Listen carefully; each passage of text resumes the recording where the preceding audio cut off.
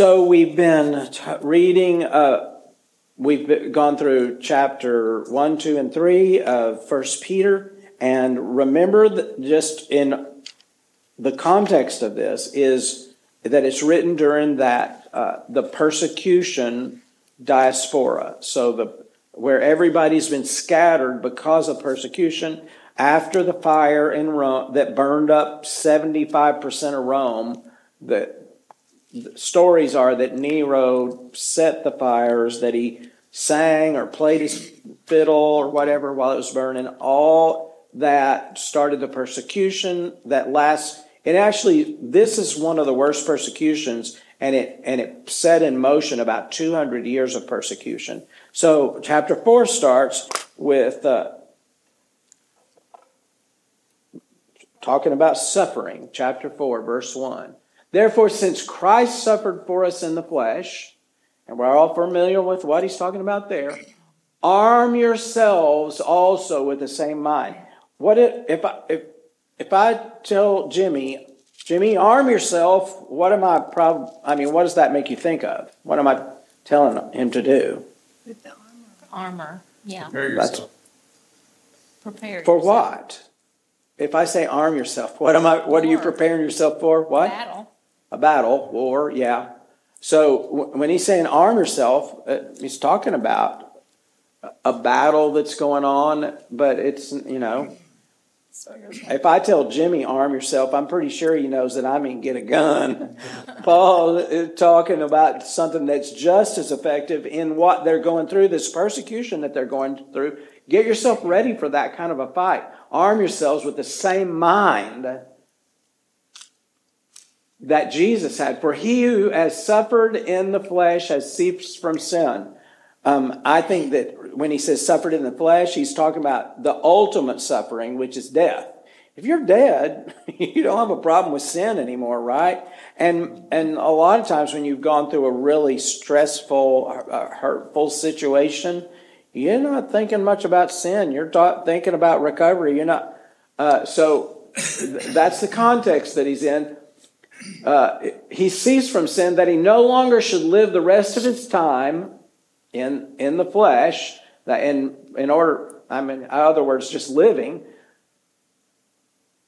That he won't spend the rest of his time in the flesh for the lusts of men, but for the will of God. That's just, and he creates this stark contrast that you can behave yourselves in a lustful way, the lusts of the flesh, and that can mean all the sexual things that you think of, but it could also mean just going crazy, eating, and doing all the different ways that you can satisfy those. For we have spent enough of our past. We spent enough of our past lifetime in doing the will of the Gentiles. He's not being very nice to the Gentiles right there, is he? When we walked in lewdness, and he's lumping himself together. When we walked in lewdness, lust, drunkenness, revelries. The word for revelries, it's a Greek word, and it's orgy. Orgy is what it is. And so it's this picture of just people just going crazy. I mean, maybe a little bit like Mardi Gras. Was that last night? Yesterday was Fat Tuesday, wasn't it? Yeah, today's Ash Wednesday. Today is Ash Wednesday. That's when everybody stops messing around. And that's the picture of all that. Just craziness. This revelries, drinking parties, drunkenness. In regard to these, they think it strange that you do not run with them in the same flood of dissipation, speaking evil of you. And they did. But people made fun of. Have you ever been made fun of because you didn't go along with the crowd? I think I've had that happen. I've also gone along with the crowd. I'll be honest right there too. I have done that sometimes too. But I've also been made fun of because I didn't go along with the crowd, and that's what he's talking about. They think it's strange that you do that. They will give an account to him who is ready to judge the living and the dead. So regardless of which side you're on, everybody's going to give an account. And he's talking about the great white throne judgment there. For this reason, the gospel was preached also to those who are dead, that they might be judged according to men in the flesh, but live according to God in the Spirit. I think that he's talking about those who are dead now. So he's talking about the context is persecution. So I think that there he's talking about people who have already died. People have already been martyred. People have died especially because of persecution. And they may be judged according to men in the flesh, but live according to God in the Spirit. But the end of all things, and the word there is not, when we think the end of all things, I always think about the end of a movie, the end. And what that means is, okay, everything's done right now. This word isn't like that. The Greek word there is the goal of all things. Like when the saying something is a means to an end, that saying doesn't talk about the end of a thing. It's talking about the goal of a thing. The Amplified says compilation of everything. Yeah. Okay. The what? Compilation? Well, I'm not saying it right. Culmination. Culmination. Yes, okay. Everything coming together. Okay. But it's in the way of a goal, not in the way of an ending, like we think about an ending. Like the point of us. But the end and culmination. Okay. Some people would say this is 70 A.D. Some people think God kind of kept two covenants and gave him 40 years until 70 A.D. until he cut it off. Okay. I don't agree with that, but I don't know what that means. Right. Well, it could. I mean, the Bible often talks about Jesus' return, that day, and all of those kind of things. So it could mean that the end of that day, but I think it's possible that he may be prophetically, not even knowing what he's referring to, knowing that the culmination of the Jewish belief system, and he's already talked about in chapter 2. He talked about you're going to offer spiritual sacrifices. That was in chapter 3. So you're going to offer spiritual sacrifices. Spiritual is heavy duty, underlined right there, because there aren't going to be any more kind of sacrifices. Only 4 or 5 years after this, there's going to be zero. And from 2,000 years ago to now, there haven't been any more sacrifices.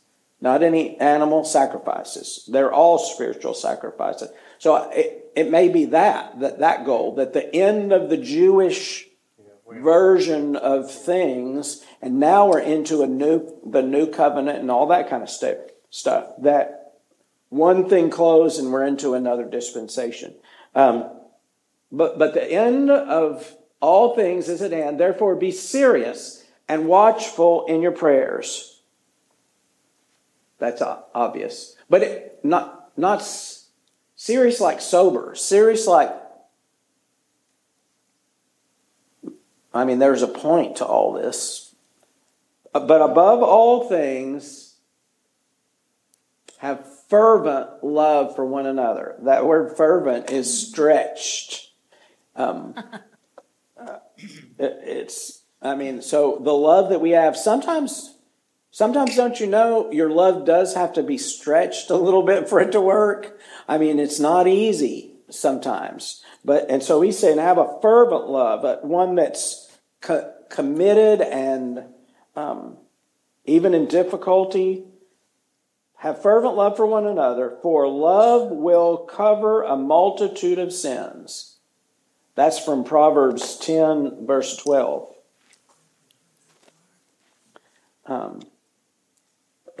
Then he says, be hospitable to one another without grumbling, as each one has received a gift. As each one has received a gift, and that gift's for the body, minister to one another as good stewards of the manifold grace of God. So this applies to us, that we use our gifts as stewards. What do some people use their gifts for? Show off. Show off? Self, glory. He's going to warn against that in just a second here. But he said, minister your gifts as good stewards. What's a steward? What does a steward do? He's like a manager. Yes. It's someone who's responsible to administer some Overseer. resource that belongs to someone else. Like Joseph did. Yes. And Oh, with Joseph and Potiphar. okay, Mm-hmm. yeah, That's a good example. that's right.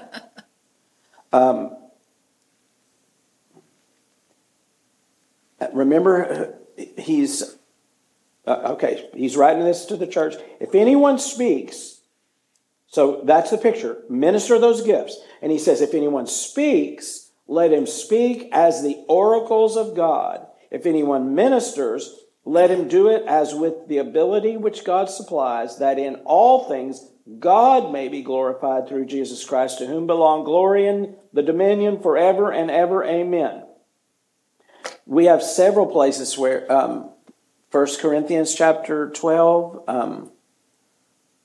and Romans 12, there's several places where there's lists of the gifts that are operating within the church. And he talks about speaking and ministering, apparently two different kinds of things. And ministering usually means taking physical care of somebody, like doctrine or nursing. That kind of care is that ministry. So he goes on to say, beloved, do not think it's... Oh, sorry, I got behind there. Beloved, do not think it strange concerning the fiery trial which is to try you. He's talking about the trials that they're going.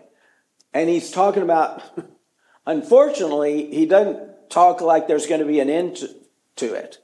He's talking about more trials. Don't think it's strange concerning the trial which is to try you, as though some strange thing happened to you. He gives an interesting way of managing the trials that come. I think 1 Peter is a timely word for us right now. Some of the submitting that we talked about last time, that's good for us to know right now. And I think this is good too. That we manage trials that come, number one, by expecting them.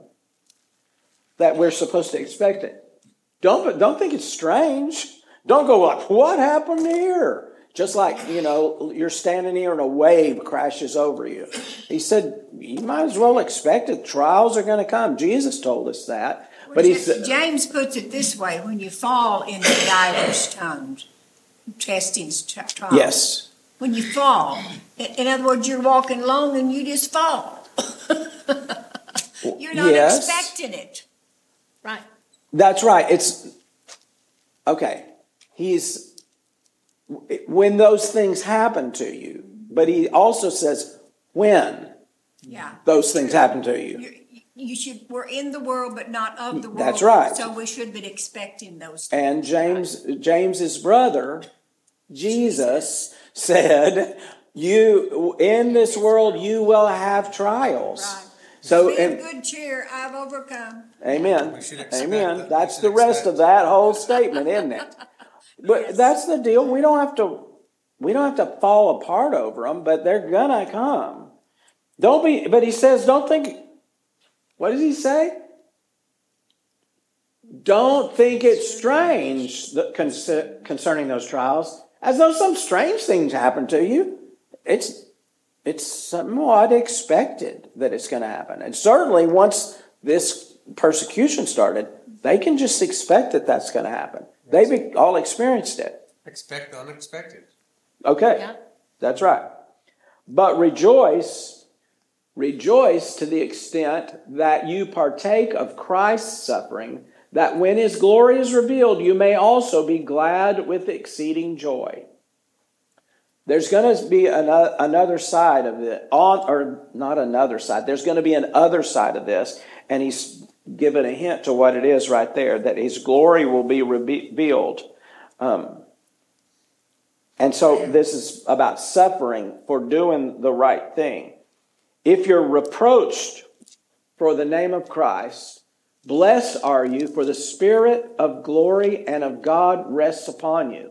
On their part, he's blasphemed, but on your part, he's glorified. Well, Jesus in Hebrews 2:18, it says, for in that he himself has suffered being tempted. Being what? Tempted, right. Jesus was tempted in all points. He said that he could secure them that are tempted. So he's able to get us out of temptation. That's right. And the temptation when persecution goes on is what? To run away from it. Do anything to make that not happen. And he's saying, identify with Christ in that. If you're reproached for the name of Christ, blessed are you, for the Spirit and glory of God rests upon you. And think about the martyrs. I don't know if y'all read about the martyrs that suffered for their faith, but some of them sang hymns as they're dying. And I mean, obviously, the Spirit of glory and of God did rest upon them. And he talks about their blaspheme. So he says, but let none of you suffer. Okay. But let none of you suffer as a murderer. But, and that's a big word right there. Yeah. So he's saying, hold on a minute, but look at what's going on to you. And there's some things that you need to be, that you resist. And that one of them is, don't let none of you suffer as a murderer, a thief, an evildoer, or as a busybody in other people's business. Whoa. A meddler is that word. Meddler in other people's business. Oh, my goodness. That's right up there with murderer. Okay. I know. It's in that same list with all these terrible things is somebody that just gets in other people's business. Ooh. Okay. So when we're being persecuted for one thing or another, I believe that what he's saying right here is don't let somebody call you names like that. Don't let somebody put those kind of labels on you. And we're supposed to say, hold on a minute, and we get to straighten that kind of thing out. If you want me to suffer because I love Jesus, that's one thing.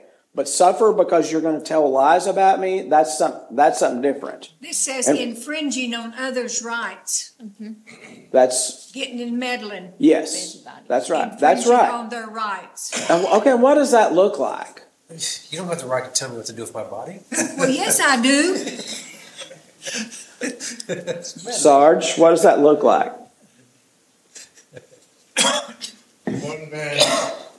One man's opinion. Okay. You know when Paul said, I wish that you were even as I am? Okay. And he talked about widowers,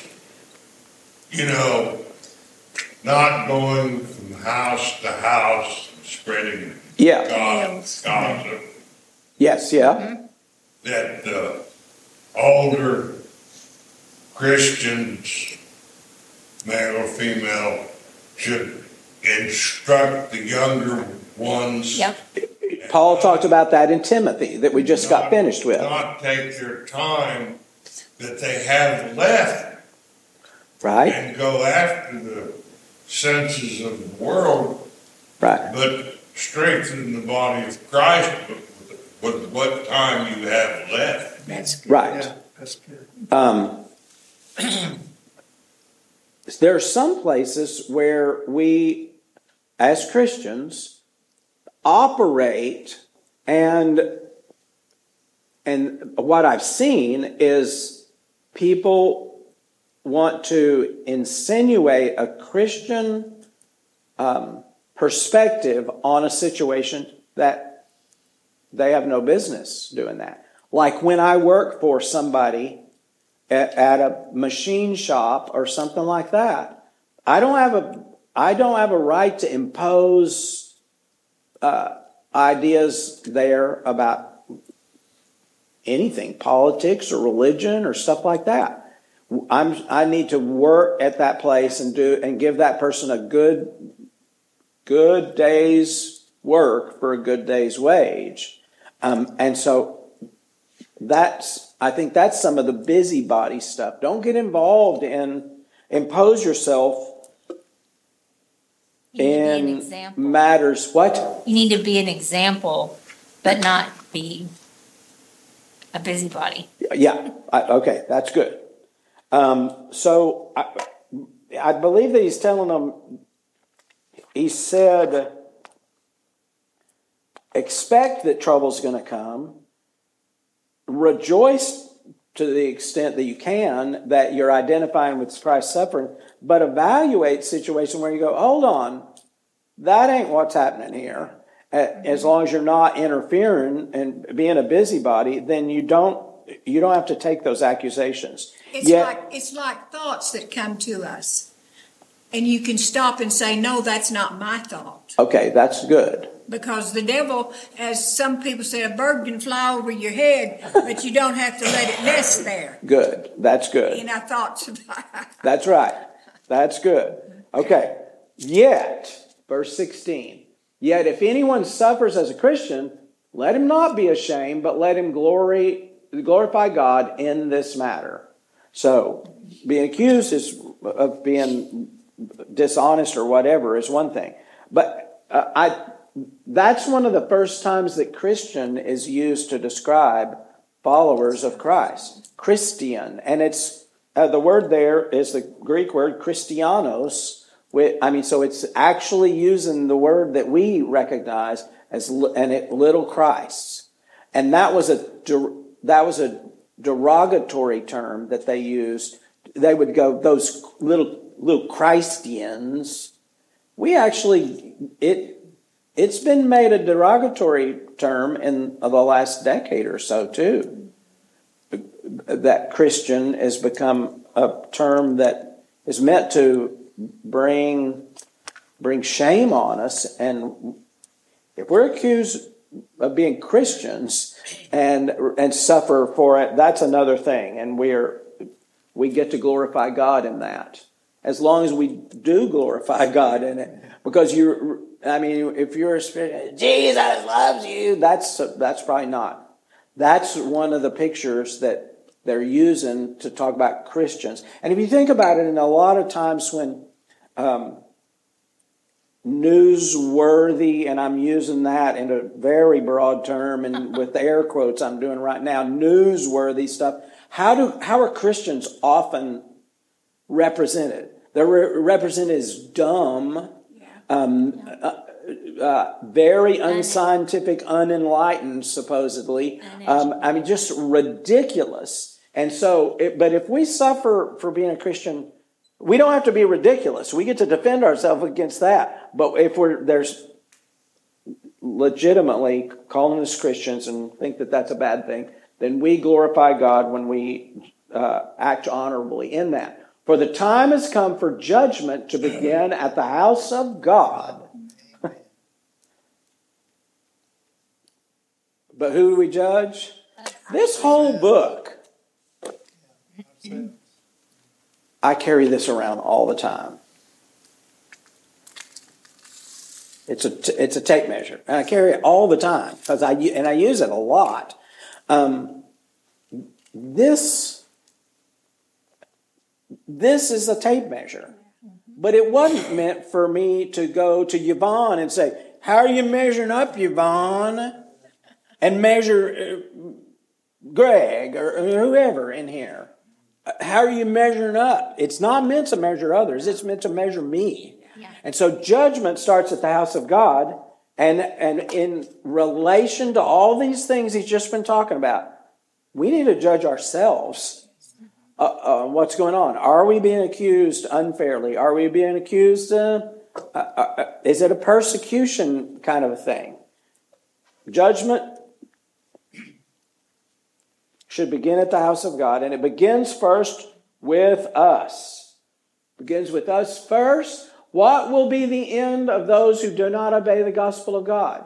Now, if the righteous one is scarcely saved, where will the ungodly and the sinner appear? That's from Proverbs 11, and it reads a little bit. It reads a little bit different in the King James.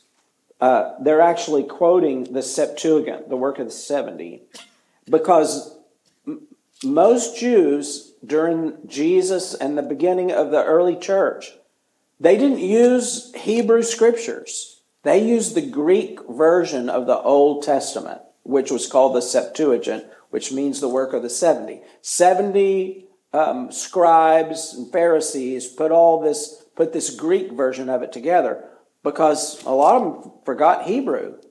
And that those scriptures were going all over the known world because after Alexander the Great, who spread the Greek culture everywhere, the gospel, the Old Testament also went everywhere. So in chapter 11, verse 3 of Proverbs, it says, the integrity of the upright will guide them, but the perversity of the unfaithful... Wait, 11? 31. Say again? 31. 11:31? Yes. Oh. I'll write that down wrong. Oh, yeah.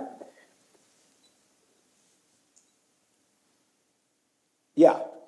If the righteous will be recompensed on earth, how much more the ungodly and the sinner? So if you get in trouble for doing the right thing, the righteous, and they were going through that, they were being persecuted for doing righteous things, how much more will the ungodly and the sinner be judged? Therefore, let those who suffer according to the will of God commit their souls to Him in doing good as to a faithful Creator. The word commit there is like a banking term, to deposit it in a FDIC insured account that is covered and safe. And who's safer to trust it to than to God, who is the Creator of us, the creation. So the picture he has is make a deposit of your faithfulness to someone who can guarantee it, like in a bank, because that's the kind of deposit you're making.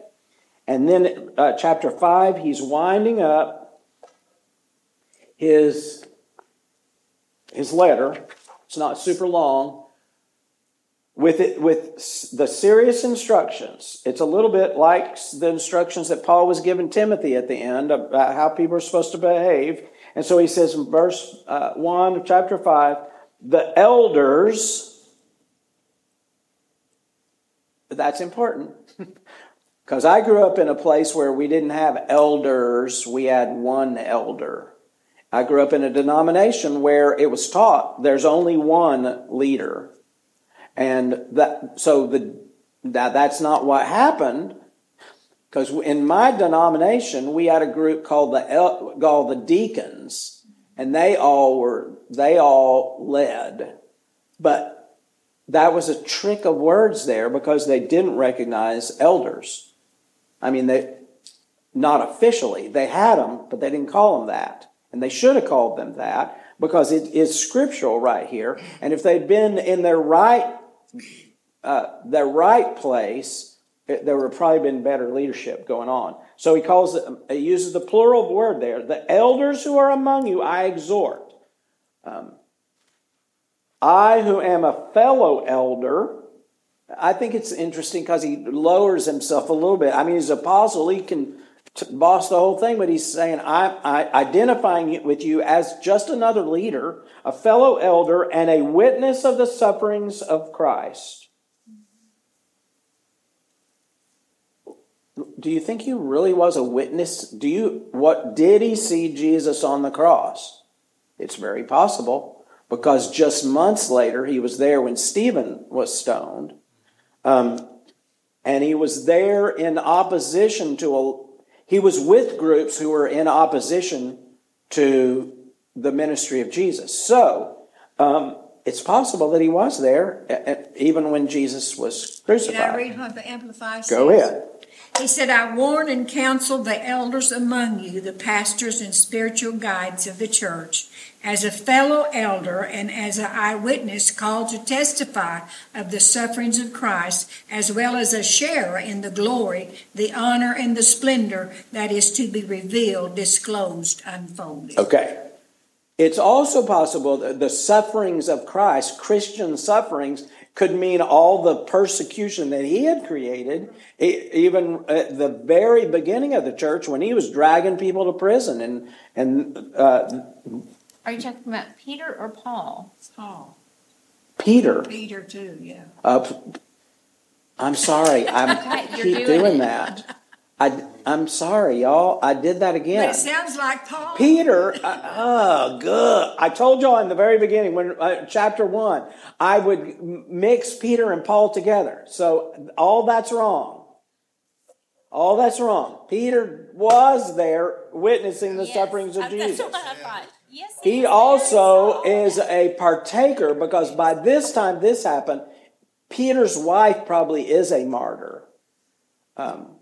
Peter went to Rome and lived there some, but his wife probably has been martyred by this time for being a Christian. So he saw Jesus' sufferings on the cross, but he's also seen Christian sufferings, also a partaker of the glory that will be revealed. And so he tells these elders, that was like a preliminary statement given them in their instructions. Shepherd the flock of God, which is among you, serving as overseers, not by compulsion. But this is like when compulsion is what you have to do when you ask your teenagers to take out the trash or to clean up their room or something, and you have to force them to do it. Why? Because they're lazy. Because they'd rather be doing something else. And that compulsion, and the picture is the exact same. Don't be a leader of the flock by compulsion, that somebody has to get there and kick you in the hiney to get you moving to be the kind of leader that you're supposed to be. But willingly, that's one thing. First of all, don't have to be forced to be a good leader. Do it willingly. Number 2, not for dishonest gain. Why would he have to tell them not for dishonest gain? Because a lot of them were doing it for that reason. That's right. There's a lot, all through the book of Acts we see it starting. Not for dishonest gain, but eagerly, nor as being lords over those entrusted you. Y'all, so many times I've seen pastors do these 3 things. Be lazy and get just unmotivated. They have to be kicked in the hiney to do something, to do ministry, to do the work of the gospel. So I've seen pastors do that. I've seen pastors be dishonest, and they're in the job just to try to get money and to fleece the flock, nor as being lords over those entrusted to you. I've just seen that time and time again. Be controlling, tell you what kind of car you can drive, tell you whether you can watch TV or not, etc., etc. And typically all those people drove whatever car they wanted to drive, and they watched TV, and I'm talking about some of those denominations that you're probably familiar with. Nor as being lords over those entrusted to you, but examples to the flock, so that when the chief shepherd appears, you will receive the crown of glory that does not fade away, an eternal reward. And he's been talking about that all through the book, that there's temporary rewards and there's eternal rewards. When I think, the picture that I have of this, people have talked about the pastor being a shepherd. And I've always had communicated this picture that I saw, which is the pastor is not, I know he is the shepherd, but he's also a sheep. At the same time, he's a shepherd. So the pastor is more like the sheep that has the bell on, and where that bell dings wherever they go, and people can follow that shepherd to the food, to the water, to whatever. But the pastor's a sheep. And I know that he is the under shepherd of the chief shepherd, but that picture, I believe, is what, because he calls him the chief shepherd. That's a picture kind of that Paul's creating here, is that you're also a sheep who leads the sheep. What did I say, Paul again? Oh my gosh, y'all are going to have to start throwing things at me. Okay, Peter. Likewise, you younger people, submit yourselves. Remember in chapter 2, there were 3 passages where he said, submit yourself this way, submit yourself that way. Likewise, you younger people, I don't know if that was an afterthought. By the way, I talked about submission, and you younger people, y'all need to submit too. Sorry, I wasn't looking at you, Christy, when I was saying you younger people. Talking about Generation Z. It's talked about it in chapter 2. He said, likewise, younger people, submit yourselves to your elders. So he's told the elders how they're supposed to lead. And now he's telling these younger people how they're supposed to follow. Submit yourselves to your elders. Yes, all of you be submissive to one another and be clothed with humility, which is the picture that I talk about in chapter 5 and 6 of Ephesians, the circle of submission. They're supposed to submit themselves and be clothed with humility. For God resists the proud, but gives grace to the humble. Proverbs 3:34, look it up. It says, God scorns the scorner, is what the Proverbs says, but gives grace to the humble. But let's focus on how Peter, yeah. I wanted to make sure I said the right one. God resists the proud, but gives grace to the humble. So, humble yourselves under the mighty hand of God. This is still in the context of persecution. When persecution comes, humble yourselves under the mighty hand of God, that he may exalt you in due time. Cast all your care upon him, for he cares for you. So that is the recipe for how you deal with persecution. Humble yourselves that he may exalt you. Pastor Dwayne teaches this, and I love how he puts it, that if you take the job of exalting yourself, because of what you're supposed to, that means you humble yourself, then God will lift you up. He'll exalt you. But if you take the job of exalting yourself, what job is God going to take? To humble you. I've been there. That is how it works. And I think that's good. And then cast your care upon him, for he cares for you. Have y'all ever experienced that? Just the knowledge that God loves me. And there is comfort in that. So cast your care on him. He cares for you.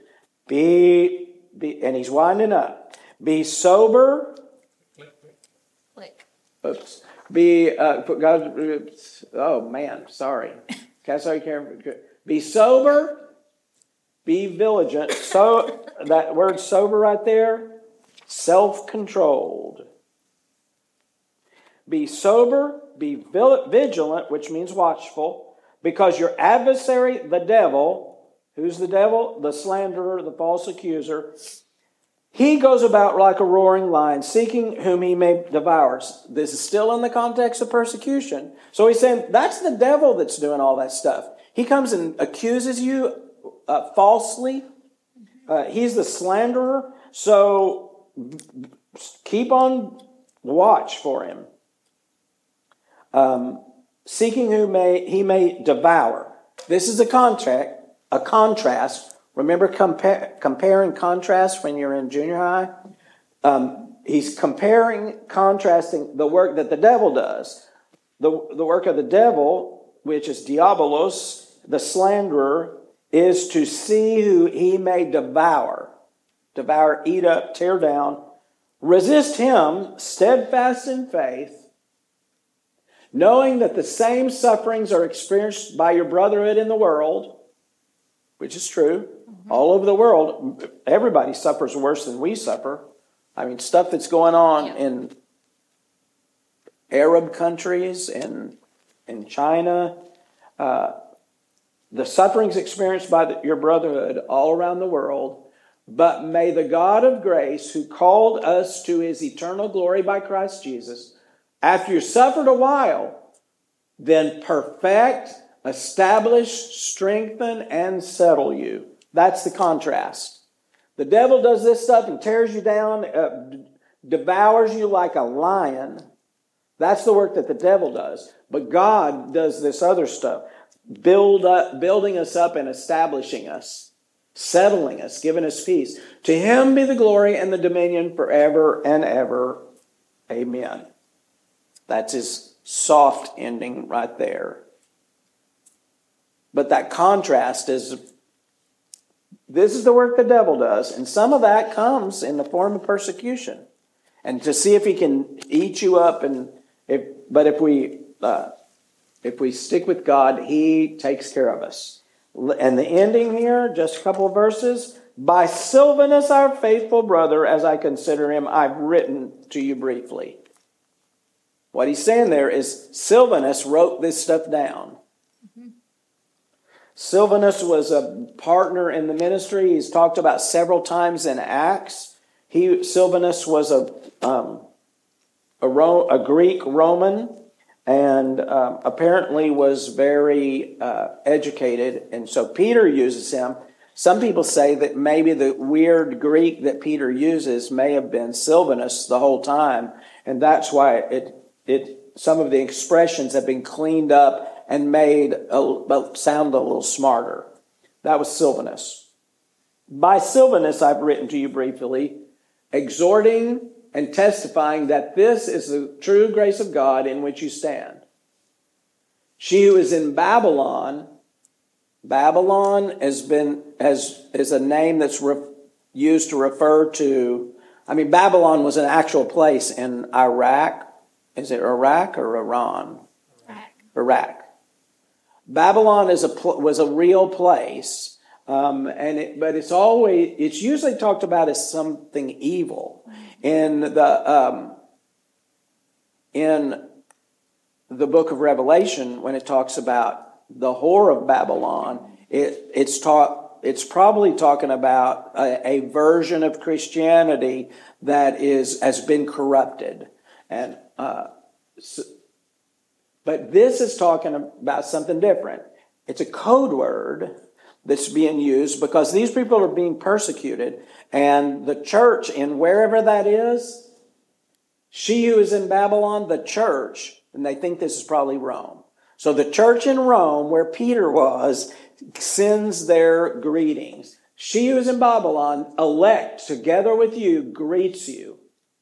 So does Mark, my son, that's John Mark, the one who wrote the book of Mark, that followed Paul and was involved in his ministry, but Paul got upset with him because he chickened out a little bit or didn't stand strong. And so he ended up going with Barnabas for a while. But that's that John Mark. But later he sent for him. Yes, he sent for him. Paul sent for him. But Peter probably helped Mark because Mark wasn't around when Jesus was alive. He wasn't involved in things then. So the Gospel of Mark probably was written with Peter's help.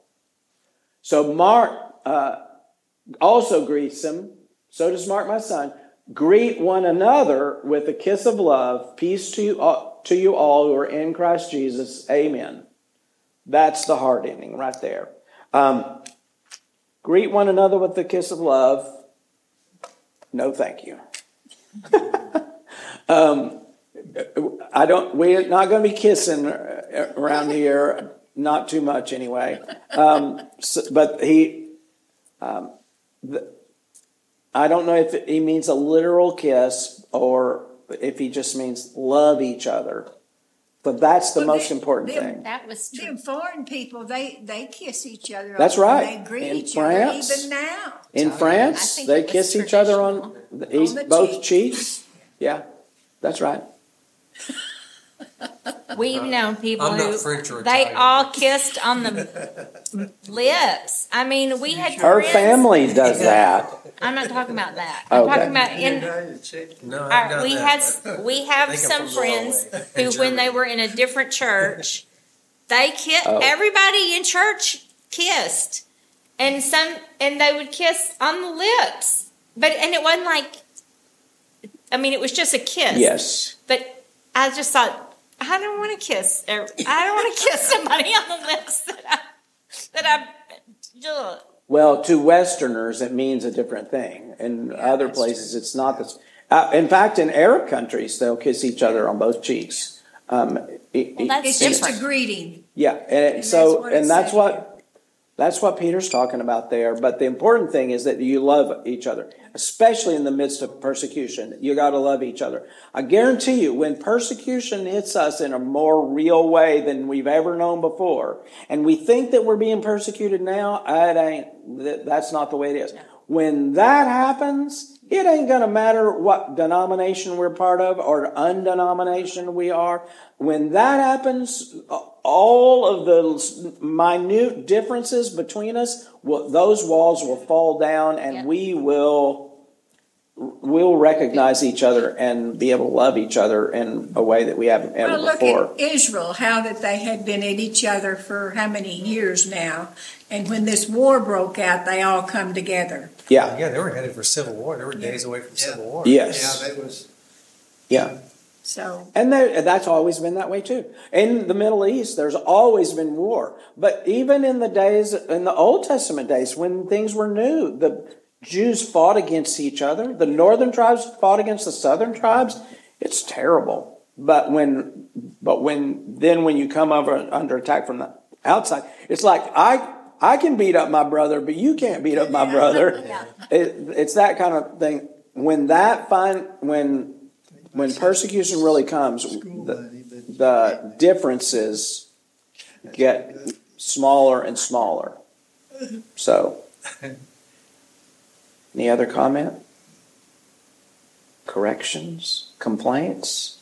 I have an 800 number you can call. Let me ask you this question. Luke, the physician, do you think he interviewed Mary and wrote Yes. down everything that Mary told Yeah, him? that's how he knew all the And stuff. this is the same, in sense, the same thing as Mark. Yes, that And Peter. he most likely gave Peter the background information that nobody else would have known. Right. Yeah, because Matthew was an eyewitness. John was an eyewitness.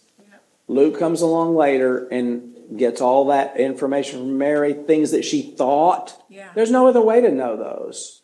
But Mary was pretty tight with the disciples, especially John, but that put her in tight with the rest of the disciples too. So I do believe that. That's the only way that he could know those things. That's the only way he could know what she thought.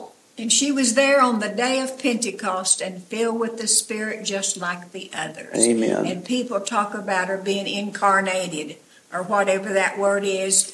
What is it? Yeah. Anyway, that's not true. They call her a co-redeemer and all the different things that I don't know how I'll they- say it. The Catholic Church.